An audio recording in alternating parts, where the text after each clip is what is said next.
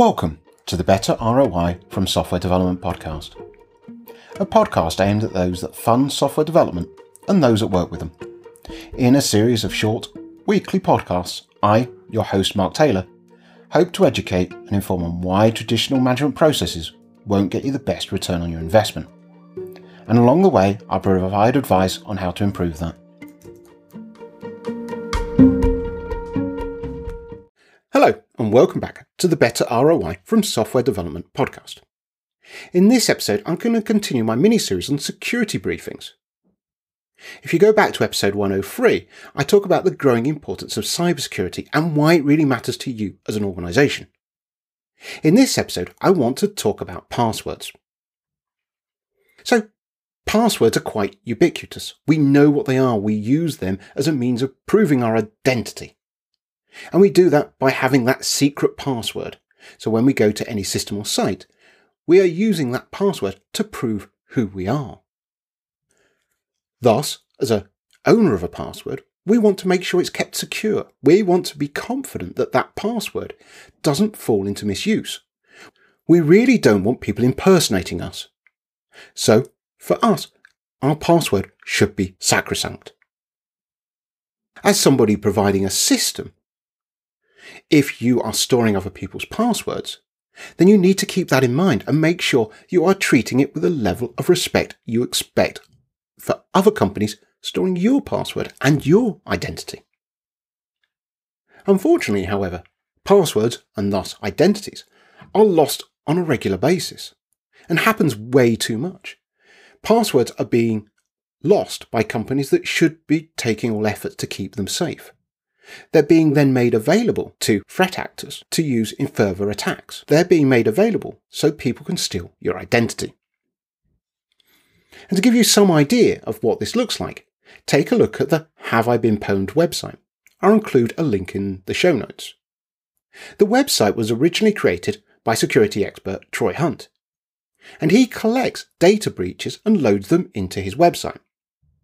It's a free resource that he allows people to see if their details have been exposed in some form of security breach. And this is used by multiple governments now. And Troy is even working with the FBI to get data from them on what people's details have been exploited. So, if you're near your computer at the moment, go to the website, enter your email address, at which point it will check against the breaches that Troy has on record. If it comes back green, great. Your email address does not appear in any breach. If it comes back red, then it has appeared in a breach, and he'll give you a list of what those are. For example, if I put one of my email addresses in, I appear in the 2016 LinkedIn breach with my exposed data, which includes my email and my password.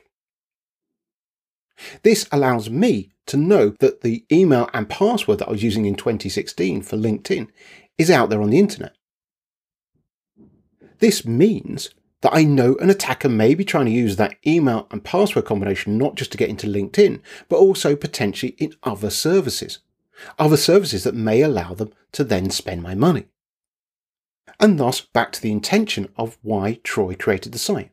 Once you know your details have been exposed, you can do something about it. So if I've used that email and password combination on multiple sites, I know that I need to go and change those passwords as quickly as possible to prevent any exposure. As a side note, it's an incredibly poor practice to use the same email and password on multiple sites.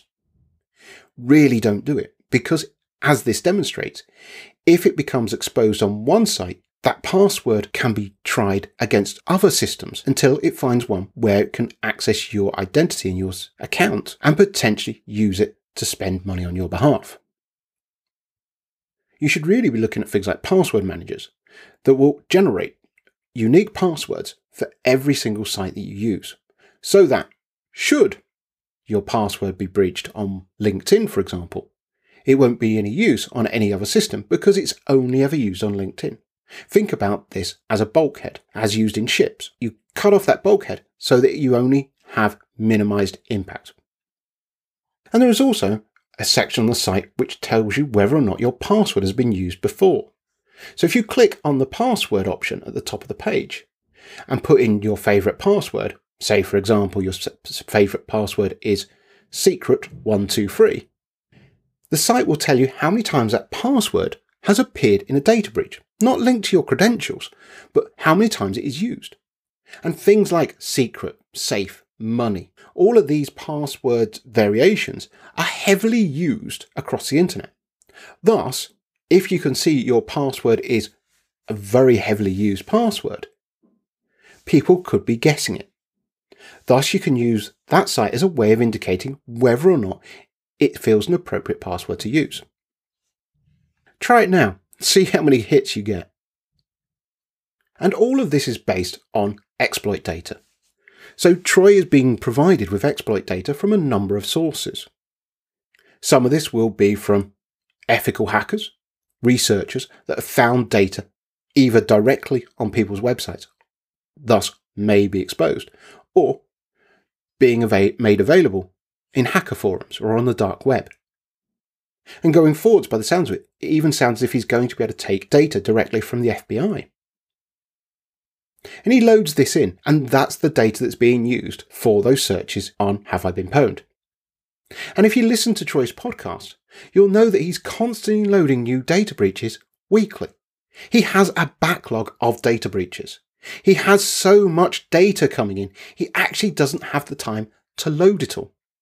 That should give you some sort of idea of just how many companies are being breached and how much data is being shared around the internet. Ultimately, if our password is lost, or it is guessable, then our secrecy is lost. We have lost our identity. Now, maybe you're responsible for storing those passwords. For me, this is a super critical responsibility. It's an impetus on us to secure those passwords and those credentials securely. We have to be confident that we are providing the best service we can to our customers. Think about this as the grandmother test.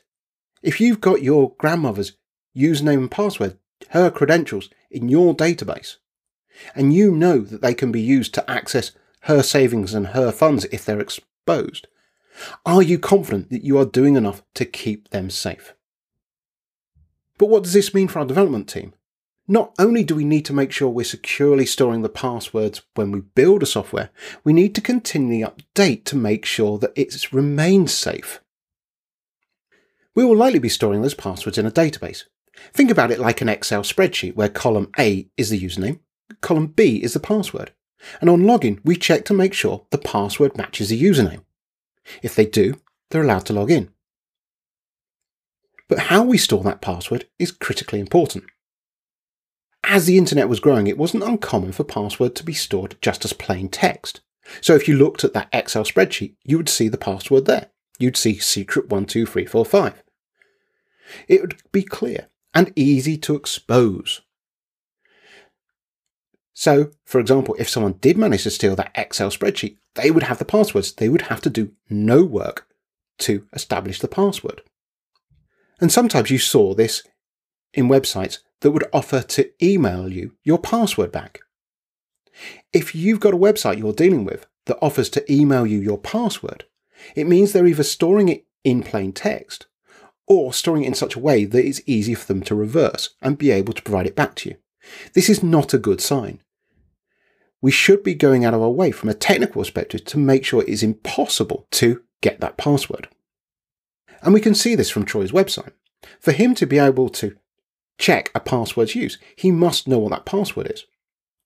That means he's got a good number of exploits that include either plain text passwords or passwords that can be easily decrypted, easily taken from some cryptographic representation to the actual typed password. Now, if, however, you've used a cryptographic method that is exceptionally strong, even if somebody does get that Excel spreadsheet of your username and passwords, it's too much work, too much effort for them to be able to hack it. It's too much computational effort, and thus too expensive, to get the original password from that encrypted string. And Troy will be receiving those sorts of data to his website, at which point he can't look up the password because it is too computationally expensive to do. But the cryptographic methods used to encrypt passwords changes over time, like all technology. A cryptographic method that would have been unfeasible to crack 10 years ago is now child's play. We need stronger and stronger cryptographic methods, and we need to make sure that we're keeping our software up to date with them, which means there is a responsibility on you as someone storing usernames and passwords to make sure that you're keeping up to date with those stronger levels of cryptographic methods. Now, from an ROI point of view, that may seem like a difficult thing to justify, because you're not providing any new features to your customer. All you're doing is taking time to moving from one level of cryptography to another. The customer notices no different. If, however, what does become the differentiator is if somebody does manage to exploit your systems and manages to take your passwords with your username and your passwords in, if they do manage to take that, they will be very unlikely to be able to get the passwords back from those highly encrypted values. That's where the value is, in terms of being able to turn around to your customers and say, yes, we've been breached. However, your passwords are secure. It's having that confidence. It's being able to turn around to your grandmother with confidence and be able to tell her that your passwords are not compromised. In this episode, I wanted to also talk about the behaviours around passwords and one thing that I really think needs to be thought about differently. And that's the idea that we need to change passwords, that we force our users, our customers, our staff, our suppliers to be changing passwords on a regular basis. There's a common meme that you may have seen where we should treat passwords like our underpants. We should change them regularly, never share them with anyone. Don't leave them on your desk. And while I certainly agree with the idea of not sharing them and definitely not leaving them on your desk, the idea that you need to change them regularly is actually in direct contrast to advice from the NIST Institute, the USA's National Institute of Standards and Technology. In March 2020, they actually came out, much to the surprise of commonly held belief at the time, that you should eliminate periodic resets. I found a good explanation of this on the Auth0 website. I'll include a link in the show notes. But I'll quote you the section that I think covers this quite well. Begin quote. Many companies ask their users to reset their passwords every few months, thinking that any unauthorized person who obtained a user's password will soon be locked out. However, frequent password changes can actually make security worse. It's difficult enough to remember one good password a year. And since users often have numerous passwords to remember already, they often resort to changing their passwords in predictable patterns, such as adding a single character to the end of the last password, or replacing a letter with a symbol that looks like it, such as a $sign instead of an S. So, if an attacker already knows a user's previous password, it won't be difficult to crack the new one. The NIST guidelines state the periodic password change requirements should be removed for this reason. End quote. And this probably came as quite a surprise to most security experts at the time. Prior to that, the advice was very much that treat them like underpants, change them regularly. But, as NIST points out, by doing so, you're producing dysfunctional results. And unfortunately, I don't think that message about dysfunctional behaviour is actually being spread quick enough. Thus, if your common practice at the moment is to force password changes on a regular cadence, I take a good look at that NIST guidance just to see whether you're doing it appropriately. Certainly, if you feel there has been an exploit, that those details have been lost, then yes, definitely you should be forcing your user, your customer, to change that password, but not just because it's a calendar event. In this episode, I've talked about passwords and how they link us back to our identity. Losing our password means we can lose our identity, and this can obviously have great ramifications for us financially, possibly even reputationally. I've talked about the Have I Been Pwned website, which is an excellent example to understand just how big this problem is, and is a good way of understanding, has my data been lost? And certainly something I recommend you and your staff and your friends, your family are all aware of and using on a regular basis.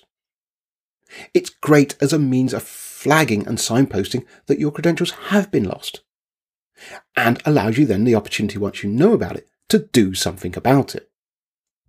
And of course, I've talked about the responsibilities on you if you are storing passwords, and finally finished by talking about some of the behaviours, especially the change password regularly, that I think need to be considered again within most organisations. Now, I think it could be fair to say that passwords are not necessarily the best way of securing somebody's identity. Unfortunately, we're so used to using them.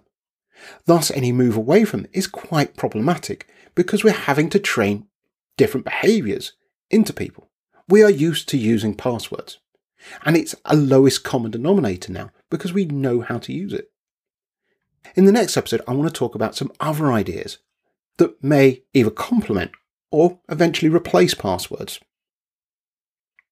As technology moves on, passwords may not be something we use going forwards. They may be replaced by other methods of authentication, other methods of proving identity. And I'll take a look at some of that in the next episode. Thank you for taking the time to listen to this podcast, and look forward to speaking to you again next week.